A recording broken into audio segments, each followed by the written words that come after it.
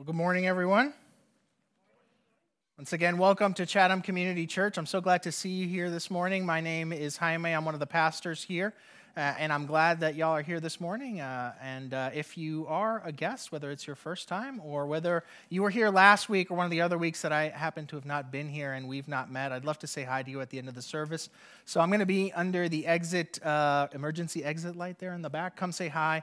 Love to hear your name, a little bit about how you ended up in Chatham County, how you ended up at Chatham Community Church, and what your experience was like this morning, and hopefully give you one of our welcome gifts.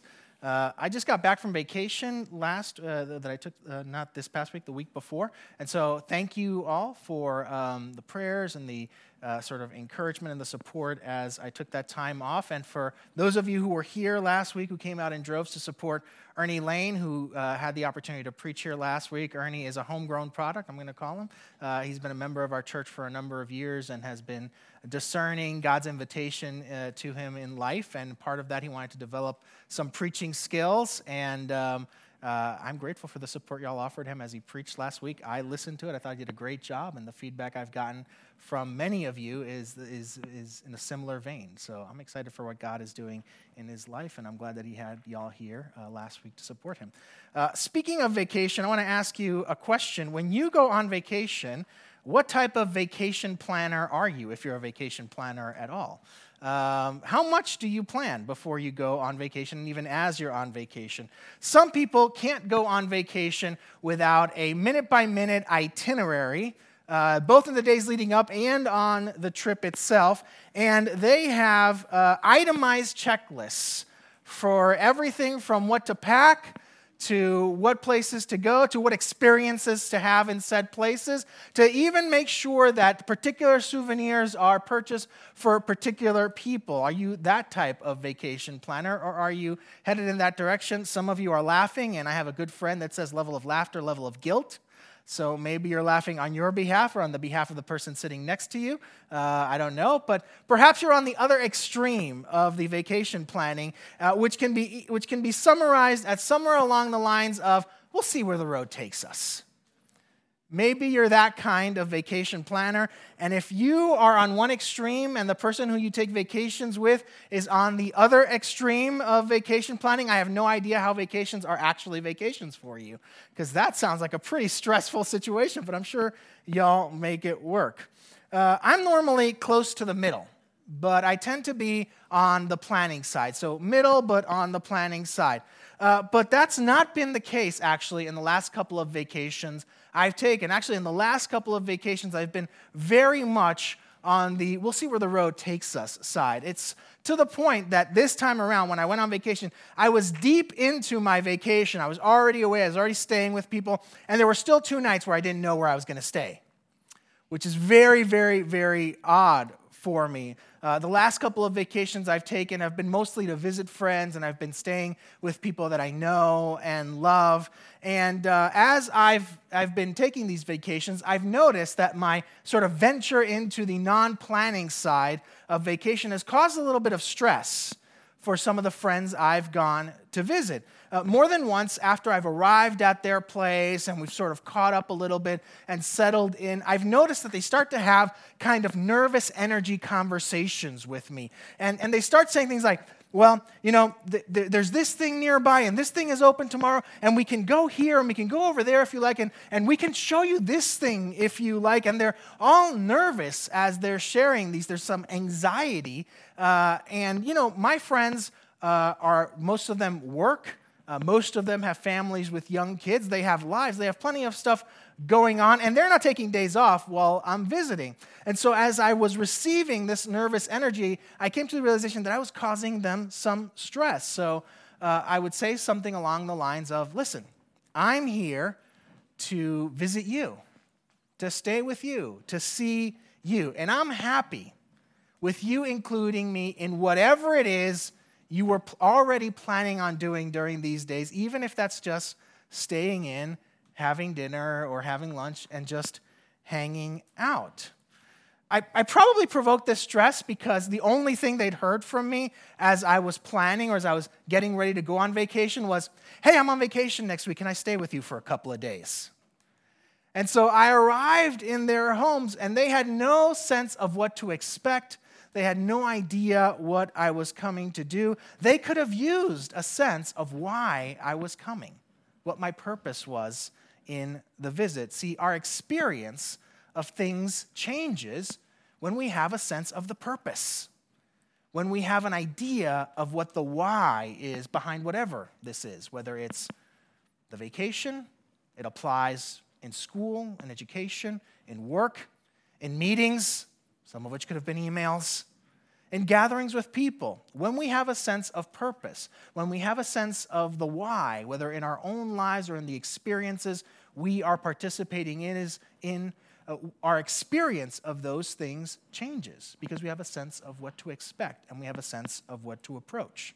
People come to church for all sorts of reasons. There are all sorts of whys and purposes behind why people come to church.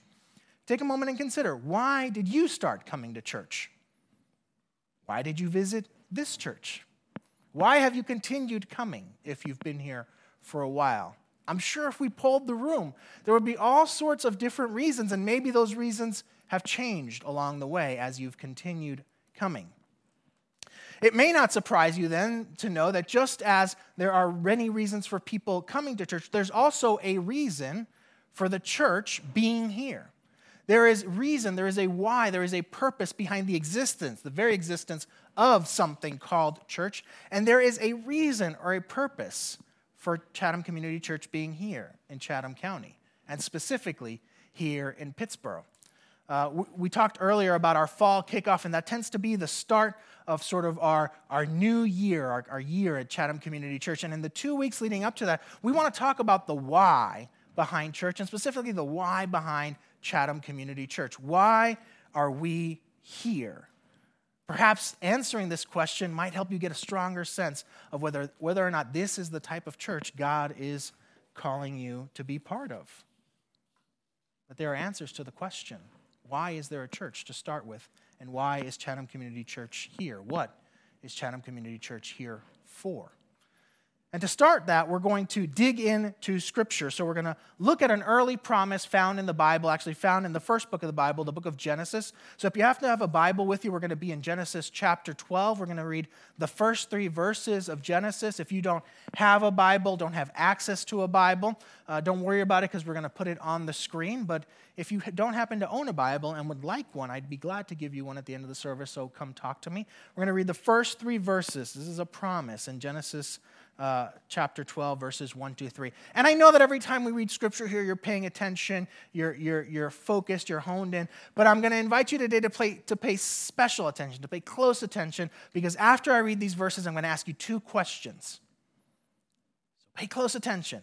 There are no prizes and there are no consequences for not getting the answers right, but try to pay close attention and let's see if we can get some participation here. Here we go, Genesis chapter 12, verses 1 through 3. The Lord had said to Abram, "Go from your country, your people, and your father's household to the land I will show you. I will make you into a great nation, and I will bless you. I will make your name great, and you will be a blessing. I will bless those who bless you, and whoever curses you, I will curse. And all peoples of the earth will be blessed through you." Now, as you listen to those verses, who seems to be the primary agent, the primary actor, the driver of action in that passage? Yes, the Lord, God. In the passage, 7 actions are attributed to God if we count the Lord said, his speaking. So 7 things in 3 verses are attributed to him. That's great. Now, aside from God being the primary actor or the primary agent, what is the primary concept being spoken about in those 3 verses? What is the primary concern of those 3 verses? What was that? Blessing. Yes. The primary actor in this passage is God, and the primary concern of this passage is blessing. Here's all the times blessing shows up. God says to Abram, "I will bless you." God will bless Abram. And he says to Abram, "You will be a blessing." He says, "I will bless those who bless you." And he ends it by saying, "And all peoples of the earth will be blessed through you. God's promise, which is seeded throughout with the concept of blessing, God blessing, people being blessed because they bless, culminates in this idea that God wants to bless the entire world. The idea of bringing about good to every person, to every people, is at the heart of what God is doing in us and in our world. And that's important to note, because if we want to talk about purpose, if we want to talk about the why of anything that's connected to God, we have to start with what's at the core of God's heart. Our purpose, whatever it may be, is rooted in God's desire that all would be blessed.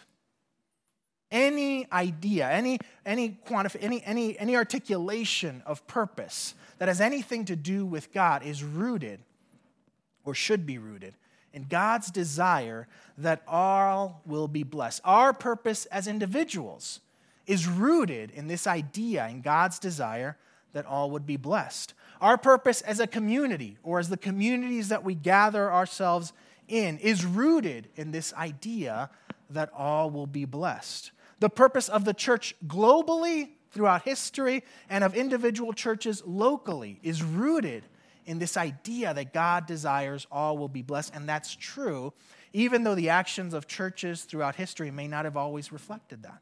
They may not have always been able to draw a short, straight line. And the purpose of Chatham Community Church in Chatham County, and now specifically here in Pittsboro, is rooted in this idea that God's desire is that all people will be blessed. That desire that all people would be blessed would have made God distinct from the other gods that were worshipped during that time. Most of those gods were territorial.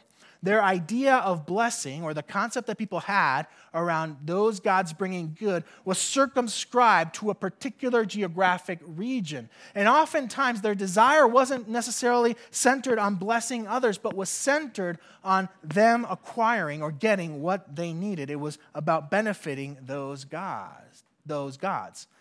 But the Lord God, His dream, as He created this world, as He created humanity in it, His intent includes the flourishing, includes blessing, includes good for His creation, for this world, and for all of humanity in it. Blessing can take some very specific forms, right? There are many things we can talk about when we talk about blessing, and many of them are situational, right? The blessing I need in a particular moment might look different than the blessing I need at another particular moment. There are many things that we could gather under the umbrella of blessing. But let me give a broad definition of what blessing is at its core. When we talk about God's desire to bless all nations, that blessing is found in relationship to Him, and we believe that is through Jesus. It's found in community with others, and it's found in doing good work, doing good things, bringing about good to the people and places He calls us to. All the blessing, all the situational blessings, all the particular blessings, all the specific blessings that we can talk about find their origin in this global definition of what blessing is when it comes to God. It's all connected to being in relationship to Him. It's all connected to being in community with others. It's all connected to doing good and bringing about good in the places He calls us to. So as you think about that idea of God's blessing, as you think about those three categories, are there any parts of blessing that you're missing out on? Are there any parts of what it means to be blessed by God, to live the blessed life, that you're missing out on? Perhaps you're missing out on relationship with Him. I have great news. We can take care of that today. Today you can make a decision to be in relationship with God through Jesus Christ. You can do that. Perhaps you feel isolated and have been missing out on community. Perhaps you've been here for a long time and are still missing out on community. I'm so sorry that's been the case. We will work hard to remedy that. You don't have to miss out on community, on deep, meaningful relationship. Perhaps you're missing out on understanding or knowing or even caring or wanting to do good to the people and places God has called you to, or the places He's put you in. We can talk and we can take an opportunity to explore what that might look like in your life. And you can get some of that flourishing, some of that blessing that comes. Let me ask you another question. As you think about how you have envisioned your purpose, maybe you've never envisioned your purpose, but think about the things you do. Think about the actions you take. Think about the direction your life has, because that speaks to a purpose. That speaks to a purpose. You may never have quantified it. You may never have articulated it, but it speaks to a purpose. As you think about your life, can you draw short, straight lines from the direction of your life to these three things? To the blessing of people, to the connecting them to God, to community, to doing good. How much can you connect your life to God's desire that all will be blessed? Perhaps you've never thought about it. Today's a good day to think about it. God gives this promise to Abram, to this man, Abram. But all who follow God, all who followed God since, and all who follow God today, and all who will follow God throughout whatever's left of history, are inheritors of that promise. We stand in that promise. You and I here in Chatham County are inheritors of that promise, and anyone who's listening to the recording in the future from wherever you are, you are an inheritor of that promise. We are part of God's work to bless all the peoples of the earth. So what does that look like? What does it look to be part of fulfilling God's desire that all people will be blessed? Well, I want to give you three images to consider on what it looks like to be part of God's desire to bless all peoples. We, as people who are participating in God's desire to bless all people, are funnels. We are conduits. And I realize that what's on the screen is not a funnel, but it is a funnel cake, so that should count for something. The images I could find for funnels were just too limited because they had something large becoming something small, and I like this idea of sifting the sugar because it took something that could clump and conglomerate in one space and made sure it got spread all over, right? And make sure every part of that delicious funnel cake becomes even more delicious by having sugar poured on it. If you're a dentist here, please don't hate me. There is certainly job security. Right? God's promise is that we will be blessed, and with that blessing, we will bless others. With that blessing that we receive from God, and in this image, the blessing is sugar, and kids that are here are like, absolutely, the blessing is sugar. But the promise is that we will be a blessing to others. God gives us, He promises that He will give us what we need in order to flourish, what we need in order to thrive, what we need in order to just experience life to the fullest. And He gives it to us so that we can enjoy it. So that we can enjoy it and we can have a sense of His love and of His favor for us. But in addition to that, He gives it to us so that we can bless the people He calls us to bless. So that we can pass that on. I had a friend who used to talk about God's blessing as receiving fruit in a picnic basket. And he said, if you just gather all that fruit in a picnic basket and keep it to yourself, the fruit will rot. But if you take all that fruit that's gathered in that picnic basket and walk around and hand someone an apple and hand someone a banana and hand someone an orange and hand someone something else, some strawberries, then everyone gets to enjoy. Everyone gets to enjoy the blessing, and none of it rots, none of it goes bad. So as you think about the ways you've been blessed over the course of your life, even the blessings you're experiencing right now, does it feel like the blessings are all clumped together? You're holding on to them. Maybe you're even keeping them to yourself. Or have you taken the opportunity to make sure that those blessings then spread out to others? That other people have the experience of knowing and having some of the blessing of God. Do we leave our blessings in a clump? Or do we serve as a funnel and a conduit to others? The second image I want to give us is the image of a signpost. That's the second image of how we participate in God's desire to bless all peoples. The lives we live, the way we carry ourselves, the action we take can point to something. In fact, they do. They point to something. The question is whether they point to God, God's desire, and God's purpose, or they point to something else. What does your life point to? When people look at your life and how you carry yourself, what do they see?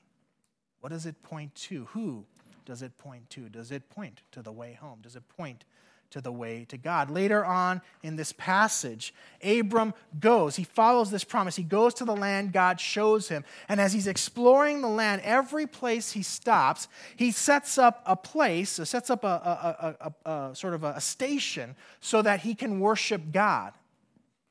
Part of what that does is that for the inhabitants of that land, whenever they come across this new altar, this new worship space, they will get a sense, oh, there's a new God in the land. They will get a sense that there's an alternative. They may not know what it is yet, but they will get a sense that there's an alternative to the gods that they've been following and the lives that they've been living, that there is something different for them to consider. As people look at your life, as people look at my life, do they get a sense that perhaps there is something else to consider? Now, I realize that our lives look very similar in many ways to people who aren't following Jesus. There are many things that we do day to day that are the same for all of us, but it's in those moments where they're different. It's in those moments where we might respond in a different way or react in a different way, where we can become signposts to God. Now, notice that I say signposts and not megaphones. It's not about blaring it out or standing with a bullhorn and saying, well, I'm this way and my life is good because I follow God and yours is not because you don't. No. It's not about that. Now, we answer questions when people ask, but it's about living in a particular way that inspires people's curiosity. That inspires people's curiosity. I caught some of that this week. I'm subscribed to one of the local mailing lists, one of the local emailing lists. And in this emailing list, lots of conversations happen. Businesses come up, people ask for recommendations, and then people give recommendations, and people comment on the recommendations of businesses. And this particular week, they were asking for a particular type of business, and one by one, recommendations started coming in for this one particular business. And they started to say things like, yeah, man, that company, man, they just work for excellence. They do such quality work. They're thorough. The employees are so polite. They've kept coming back and back to make sure the work is done well. And the person said, and I'm sure that by this point, it's costing them more than what I paid. But they're doing it with so much gladness. They just keep coming out and coming out and coming out.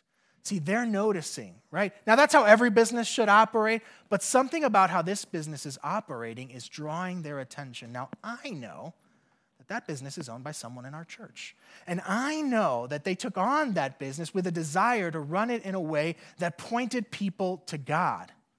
And these people commenting on this email list are catching that.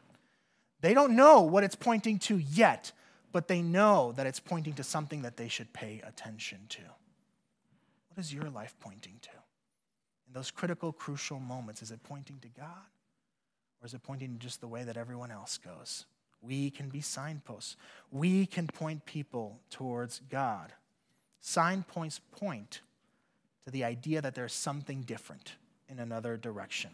Now, sometimes we're called to play a more active role in people's lives than just signposts. Sometimes we're called to be guides. And that's a third image I want to leave with you. And I like this image that's on the screen because I envision that any one of those could happen to be the guide at the particular moment, or that the guide could be in any particular position on that sort of trajectory. The guide could be up front, charting the path. The guide could be leading, right, telling people where to go. The guide could have carried some of the burden as people got tired and made sure that they could keep going on. The guide could walk alongside and get to know the people who are on the journey with her or with him. The guide can walk behind and encourage people to take the next step and the next step after that. There are times and seasons, there are relationships in our lives where the way we bless the people God has given us to bless is by being guides. By not just pointing the direction to the good life, to the life with God, to the life with community, to the life of doing good, but we actually walk along with them. We actually help them along the way. We actually make sure they find their way home. One of my heroes is a man named Brian Widbin. Dr. Widbin was a professor of mine in grad school, and he really lives into this image of being a guide, quite literally. He is one of the few, if not only, Westerners who is a certified tour guide by the Israeli government, right? He's not hired by foreign tour companies. He is a tour guide from the Israeli government. And so he quite literally is a guide to people through trips in Jerusalem and surrounding areas. And if you can look closely to that picture, though, you may not notice this. Lots of the people have recording devices pointed at Dr. Widman. And the reason is because Dr. Widman doesn't just show people places, he talks about meaning. He talks about significance. He talks about the importance of the experience in those places and the historic stories that were told there, the spiritual significance that they have. People want to cling to every word because in the words that he's showing, he's not just pointing people in a direction, he is showing them how to get there. Few people go on these trips and don't come back saying, my life was changed. Dr. Widman serves as a guide not just to locations, but as a guide to life. It's true also in the classroom, as I took classes with him. Dr. Widman would come alongside. Dr. Widman would show us the way. Dr. Widman would encourage us along the path. Dr. Widman would carry our burdens. Dr. Widman would weep with us when weeping needed to happen. He was a guide to me and to many of us. He's one of the few people that I would call a hero in my life. So as you think of the people in your life, the people God is giving you to bless, is there someone who needs you to be a guide? Someone who needs you to chart a path for them to get through something? Someone who needs you to lead the way and say, follow me. This is where we need to go for your good. Someone who needs you to carry a burden. Someone who needs you to encourage them. Someone who needs you to come alongside and simply be in relationship with them towards a good life. Who might need you to be a guide? Would you be that for them this week? These three images are helpful for us as individuals to get a sense of the role we play in partnering with God and his desire to see all peoples blessed, but they are also true for us as a church. Chatham Community Church is here to be a funnel, to make sure the people in Chatham County are blessed, that we funnel blessings towards them. That's part of the reason why we do the back-to-school supply drive. It's part of the reason why we've been distributing food for Quarry. We want to make sure people experience blessing. We're here to be a signpost to God and his purpose, right? Not just the fact that there's a place here to worship God on Sunday mornings, but I always remember people who've come to this church and have said, I saw one of the ramps you built during Chatham, and what they're talking about is our Chatham Serves projects where we build access ramps for people who need them in their homes. And they said, I knew that was a place I needed to check out. Things that we do in this county serve as signposts that there's a God that wants to bless this county and these towns. And we're here to be guides to those that need it, to those who are asking questions about what it means to live a good life, a life of purpose, a life of fulfillment. We are here in Chatham County and here in Pittsboro for the sake of God's desire to bless Chatham County and to bless Pittsboro. We are here for Chatham. We are here for Chatham so that all will be blessed. Now, I want to remind you, when we talked about the passage earlier, we noticed that God was the primary agent. He did the most things in the passage. But there is one thing that Abram is invited to do. There is one thing that Abram that's invited to do in the passage, and it's an invitation, right? Just as we are inheritors of the promise, we are inheritors of the invitation. The invitation to Abram in that passage. The thing he's invited to do, to participate in that promise, is to go. Is to go. Here's what it looked like for Abram. For Abram is to go from your country, from your people, from your father's household to the land that I will show you. Now, let me translate that for us because many of us aren't going to be invited to leave our country and our people and our father's household. But basically what he's being told is leave the familiar, leave the comfortable, leave the safe. To step into the unknown. God promises that he'll have what he needs if he does that. But he's got to take that step. He's got to trust that God is going to deliver. He's got to go. And the theme of going for the sake of blessing others carries throughout Scripture. In fact, it finds its fulfillment in Jesus. One of the things we're told about Jesus is that Jesus did not consider equality with God something to be grasped, but he descended, he made himself into a servant, right? He incarnated, he became a man and walked like you and I across the earth, gave his life, performed miracles, taught, died on the cross, and was resurrected for the sake of blessing everyone, that we would be reconciled to God. And though our call is not exactly the same as Jesus, we too are invited to go. This is the invitation Jesus gives to his first disciples, and he extends it to us. Jesus says, go and make disciples of all nations, baptizing them in the name of the Father and of the Son and of the Holy Spirit, and teaching them to obey everything I have commanded you. And surely I am with you always, to the ends of the very age. The invitation is to go. To go. To leave comfortable, familiar, and safe situations, to step into the places where blessing is needed. God has placed us in these places where we're at so that we can go to the places that need his blessing. So this week, the invitation I'm going to extend to you is to go. To go from the safe, from the comfortable, from the familiar, to the places that need you to be, the places and people that need you to be a funnel, that need you to be a signpost, that need you to be a guide. Go to the places and people God wants you to bless. Going can be costly. Going can be scary. Over the course of my life, I've had to go a few times, and it has been costly and it has been scary.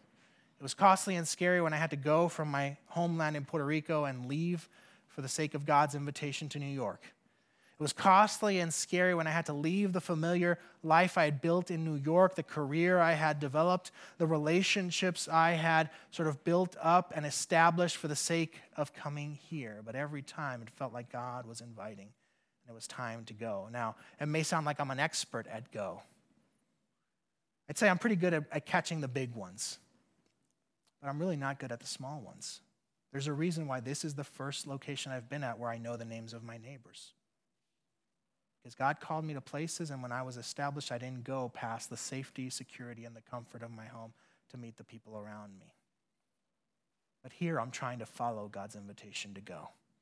Because God has placed me here to bless the people around me too, to funnel, to signpost, and to guide. I don't know what the go invitation is for you. Maybe it's a big one.